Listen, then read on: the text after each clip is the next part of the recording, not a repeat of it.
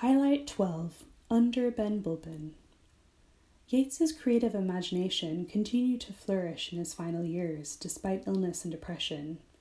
Through his work, Yeats wished to consider the meaning of his approaching death and to create a volume which would complete his life's work. The resulting publication was the volume New Poems, published in 1938.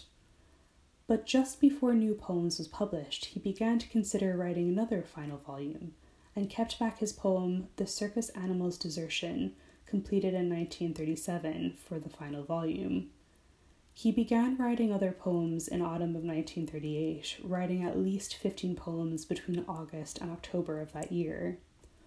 One of these poems is Under Ben Bulben, an excerpt from which can be seen in the lower left-hand corner of this case. In the poem, Yeats takes control of his own funeral arrangements, specifying that he should be buried in Drumcliff churchyard under the mountain Ben Bulben in Sligo. It even specifies the words to be carved into his tombstone. Yeats would leave Ireland for the last time in October of 1938, going to Roquebrune in the south of France. He was still writing in January 1939, and on the 27th of January, he drafted a table of contents for his final volume, placing Under Ben Bulben first, so it would seem all other works came from beyond the grave. Later on the same day, he slipped into his final coma and died the following day, on the 28th of January, 1938. His final collection, Last Poems and Two Plays, was published by Kula Press in January 1939.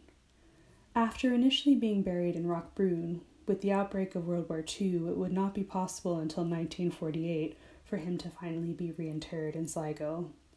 Today, visitors to his grave in Drumcliff churchyard can see his epitaph, From Under Ben Bulben, on his tombstone.